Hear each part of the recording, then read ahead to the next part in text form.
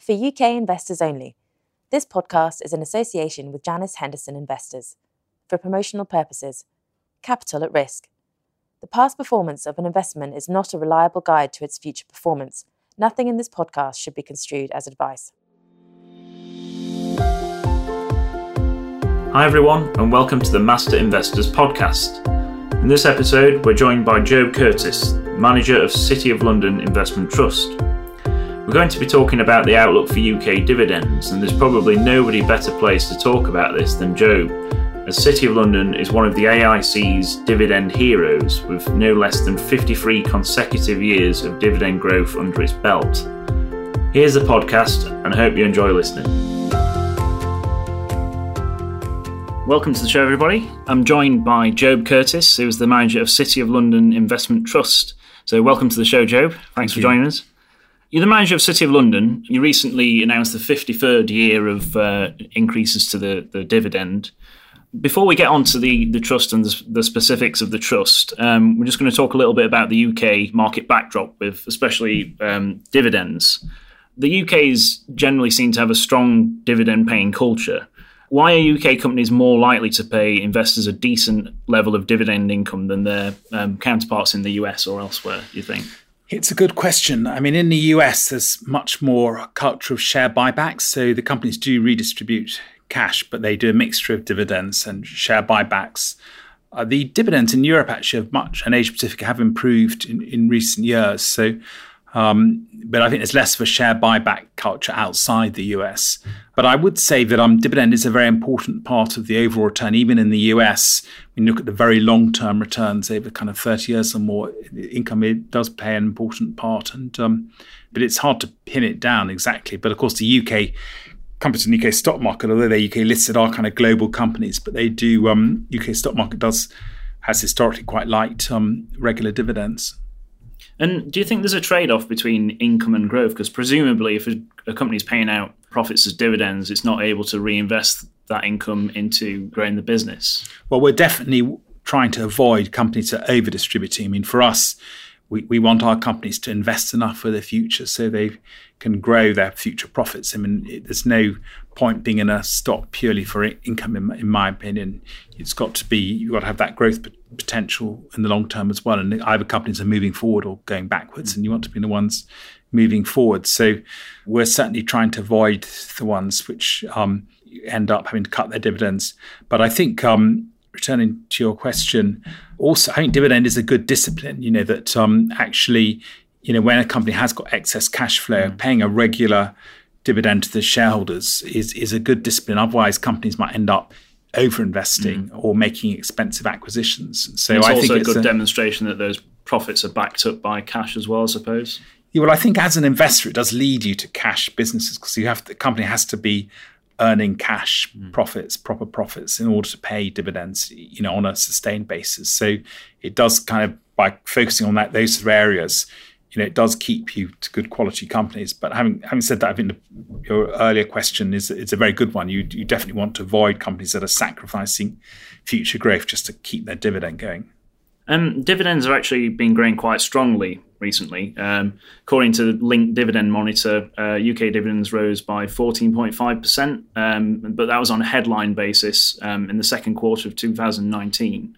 Dividends have been boosted by some very large special dividends from a lot of companies of late, but the underlying growth was actually a lot weaker at 5%. So are you concerned that the sustainability of UK dividends might be in doubt going forward? I think you make a good point between the special dividends, which are obviously by nature one-off, and you can't assume they're going to continue by any means. But 5%, although it's lower than the 14.5%, it's still 5% is still a very good dividend rate of growth, I would say, of dividends. And particularly when you're starting in the UK market with a dividend yield of around 4.2% as we talk today. So if you can add a 5% dividend growth onto that, that's pretty attractive if you're looking for income. So I don't think it's anything, it's well above the inflation rate, which is around 2% at the moment. So I don't think one should be too concerned if, I think 5% is a decent growth rate for dividends. And one of the big criticisms of the UK as a source of equity income has always been that dividends are concentrated in a handful of sectors. particularly natural resources and the financial services sector. What proportion of the Trust's assets are allocated to those sectors, and how do you view their prospects as a source of income going forward? Well, yes, we have got some very big companies listed in London in those two areas. I mean, natural resources, you define as really oil and mining, and we have about 16% of our portfolio, and we've got BP and Shell, which are very big companies, and also three of them large mining companies. And these are very high quality companies in their area, and they've brought their cost of production in all cases down in recent years. So we think the dividends look well covered to us and sustainable. And then financial services, it's a mixture of sectors, depending on how you define it, but it includes banks, non-life insurance companies, life insurance companies, fund management companies. And we have another around 20% in that region. And I think the bank sector is much stronger than it was, much stronger than it was going back to financial crisis era. They've rebuilt their capital ratios. And of course, with PPI ending at the end of August, will help the domestic banks. So although we've got big positions in HSBC, Lloyds and Barclays, but we are actually slightly under the market average in banks, as we are also in oil and mining, although we have got biggish positions. Life insurance, we are overweight in, with about 6% in that specific subsector. So, but we think there are very good prospects for some of the companies in that area. So, no, when I look at the stocks we hold, I'm very confident of the prospects going forward. And what characteristics do you look for when you're searching for companies that can consistently grow the dividend over the long term? Well, they're quite rare, and they tend to be quite highly rated these days. So it is difficult. But within the portfolio, we have got a kind of core of consumer staples companies, which our second biggest holding now is Diageo, and that's a good example. And that is the world's largest maker of spirits, Johnnie Walker whiskey and Smirnoff vodka, and it also owns Guinness, and it's the biggest drinks company in the United States, where 40% of its profits come from.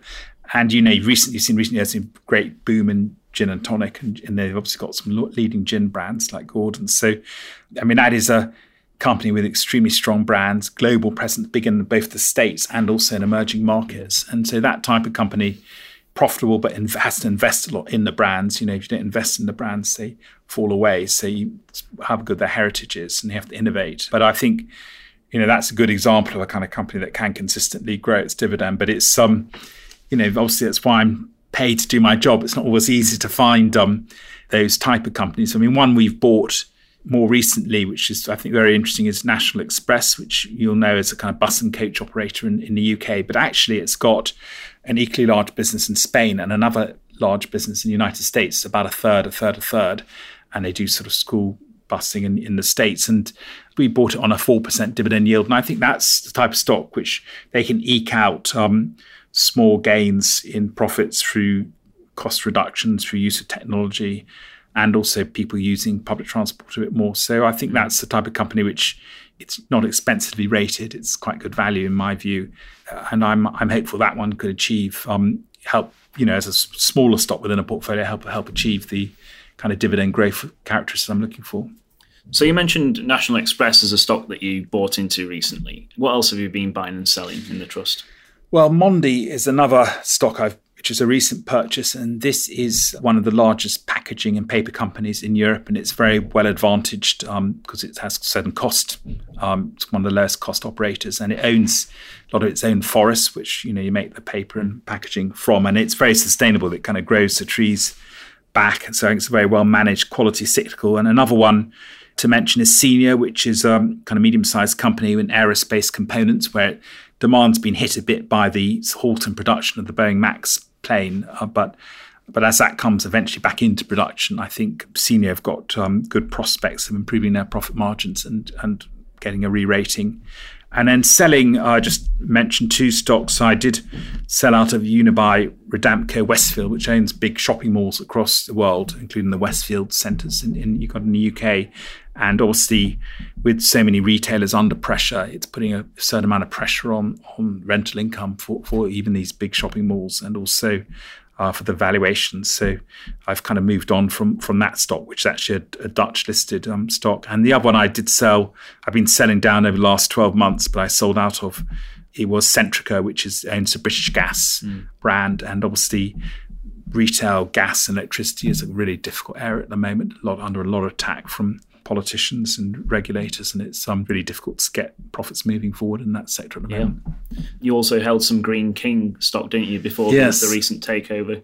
Yes, it's a long-standing holding, Greene King, and I think it's a very interesting move because this is Li Ka-shing, who's the richest man in Hong Kong. He's actually age 92, but his son now runs his company, and they've bid for it. And it's a very interesting sign of confidence from an extremely shrewd investor in the UK. And we've seen some other bids. Cobham's been bid for by American private equity company, and Merlin International, which owns Madame Tussauds, by some foreign investors as well. So, there are people out there UK is very out of favour at the moment, but making contrarian bets on the UK and seeing value. We've held Greene King for a long time. I'm sorry to see it go. It's a very big pub group and it owns over 80% of its pubs in freehold. But we've been offered a good price for it, and I'm sure we'll find other opportunities to reinvest across the portfolio and in some new opportunities. Do you see that as a sign of confidence then in the UK economy going forward? Obviously, it was an opportunistic bid, but does that suggest that overseas buyers might not be as concerned about the Brexit situation as some people might suggest? Yes, this obviously some overseas buyers, and because the pound has fallen a lot since the run up to the referendum. Immediately before the referendum was about 148 against the US dollar, and it's now, in the low 120s. And I think that, and the stock market itself, the UK market, is looking good value relative to most overseas markets. So I think there are people out there who, think actually the UK economy is not in bad shape, and, whatever happens, life's going to carry on. And they're seeing a bit of an opportunity here. And I think this is good for, City of London. We are predominantly in the UK. We've got about 10% in overseas listed, but 9% is in the UK stock market. So, I'm hopeful we'll see the revaluation on some of our other parts of our portfolio as well. You mentioned the overseas holdings. I think they constitute around, you say, about 10% of the portfolio. It's interesting to note that I think 5 of the top 6 contributors to performance in the 2019 financial year were actually overseas holdings. And I'm guessing that's obviously a function of the fall in the pound. Yes. What's the rationale behind having these overseas holdings in a UK income fund? Yes, the overseas bits have done well, and it partly, as you say, the fall in the pound, but also kind of some of the overseas stock markets have done very well, particularly the American stock market. But I'm looking for companies that can provide something over and above what we can find in the UK stock market. And the best example was back some 8-9 years ago, I invested in Microsoft for City of London, which obviously you can't find a comparable company. Yeah. And at that time, Microsoft was out of favour. It was on a 3% dividend yield, lots of net cash on its balance sheet. Since then, of course, its cloud business has absolutely taken off and it's performed extremely well. So that, again, you couldn't replicate in the UK. But in other sectors, like in pharmaceuticals, we've got Glaxo, SmithKline, AstraZeneca as 2 big UK pharma stocks. But actually, there are some very good overseas ones which pay decent dividends. And we've been very successful with Merck of the US, which is one of the leaders in immunotherapy, cancer treatment, and also Novartis. And Nestle, which was our biggest contributor over the 12 months to the 30th of June. And that is the world's biggest food company listed in Switzerland, and very steady business and very defensive, and enjoyed a good re-rating over the period. So we have got Unilever in the portfolio, but I think Nestle kind of augments our consumer staples position. And I think they're good. I said earlier, those type of companies are very good as a kind of bedrock of a portfolio to provide consistent dividend growth. You've also been reducing the number of holdings in the portfolio as well. I think they fell from 115 holdings over the past 2 years to 97 holdings at the moment.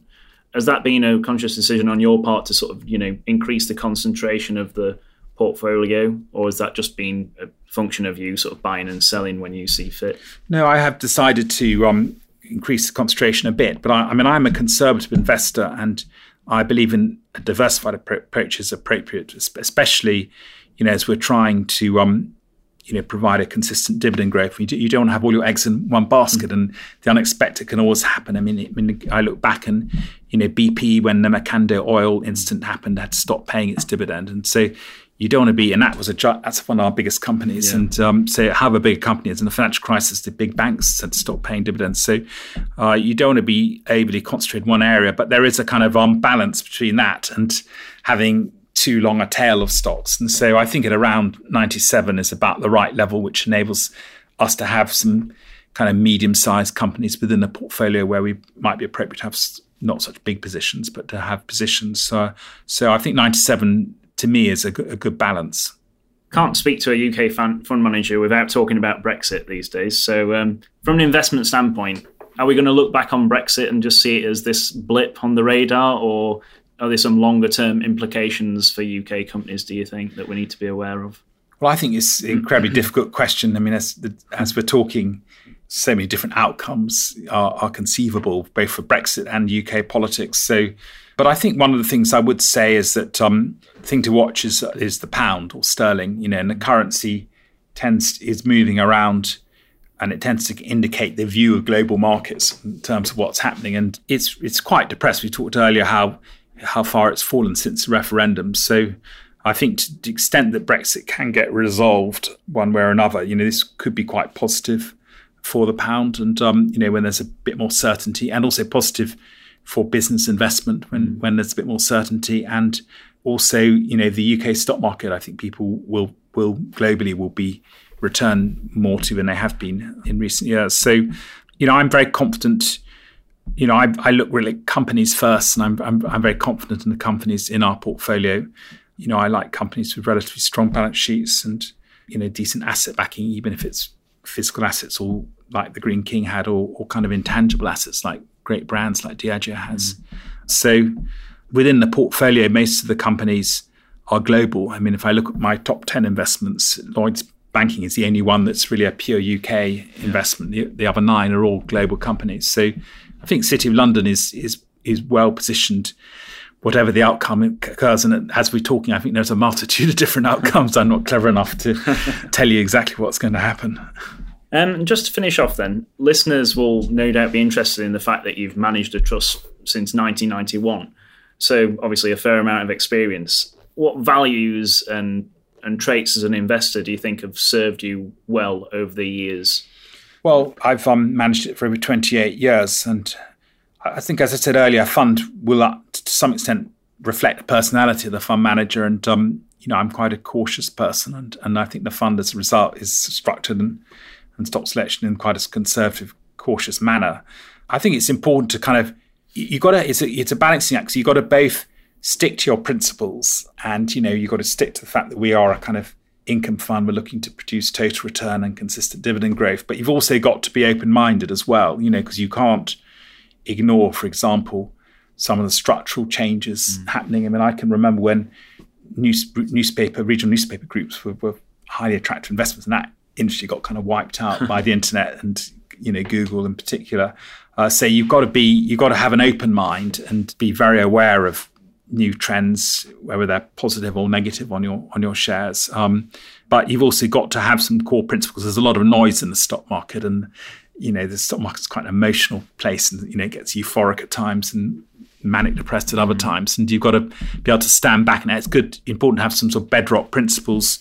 Valuation style investing, I think, is quite helpful, and having that anchor of the dividends to look at, as well as kind of making sure a company's got enough growth in them as well. So, it's not easy. I mean, I'm pleased in a way, if it was easy, a computer would be able to replicate it, and I'd be out of a job. So I think you need, it is and each active fund is different, and obviously I manage City of London in a certain type of way, but I'm very much helped by colleagues. Janice Henderson, I'm part of a 12-person global equity team, and I find it enormously valuable to bounce ideas off colleagues who are all at different perspectives and different ages. But I find it endlessly fascinating. The stock market, there's always new twists and turns, and learning to adapt to it and make judgments and looking after, always conscious responsibility, looking after people's money, I find very rewarding and fascinating. Joe Curtis, thank you very much. Thank you.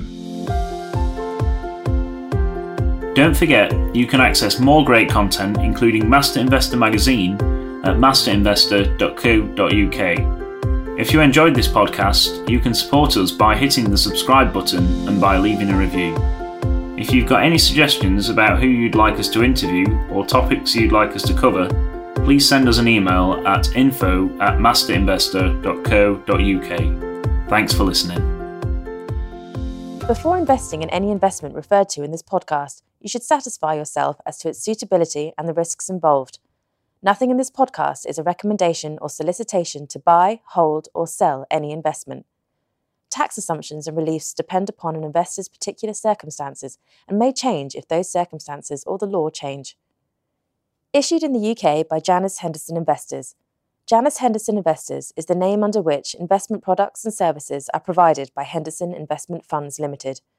Registered in England and Wales at 201 Bishopsgate, London, EC2M 3AE, and regulated by the Financial Conduct Authority. Janus Henderson, Janus, Henderson, and Knowledge Shared are trademarks of Janus Henderson Group plc or one of its subsidiaries. Copyright Janus Henderson Group plc.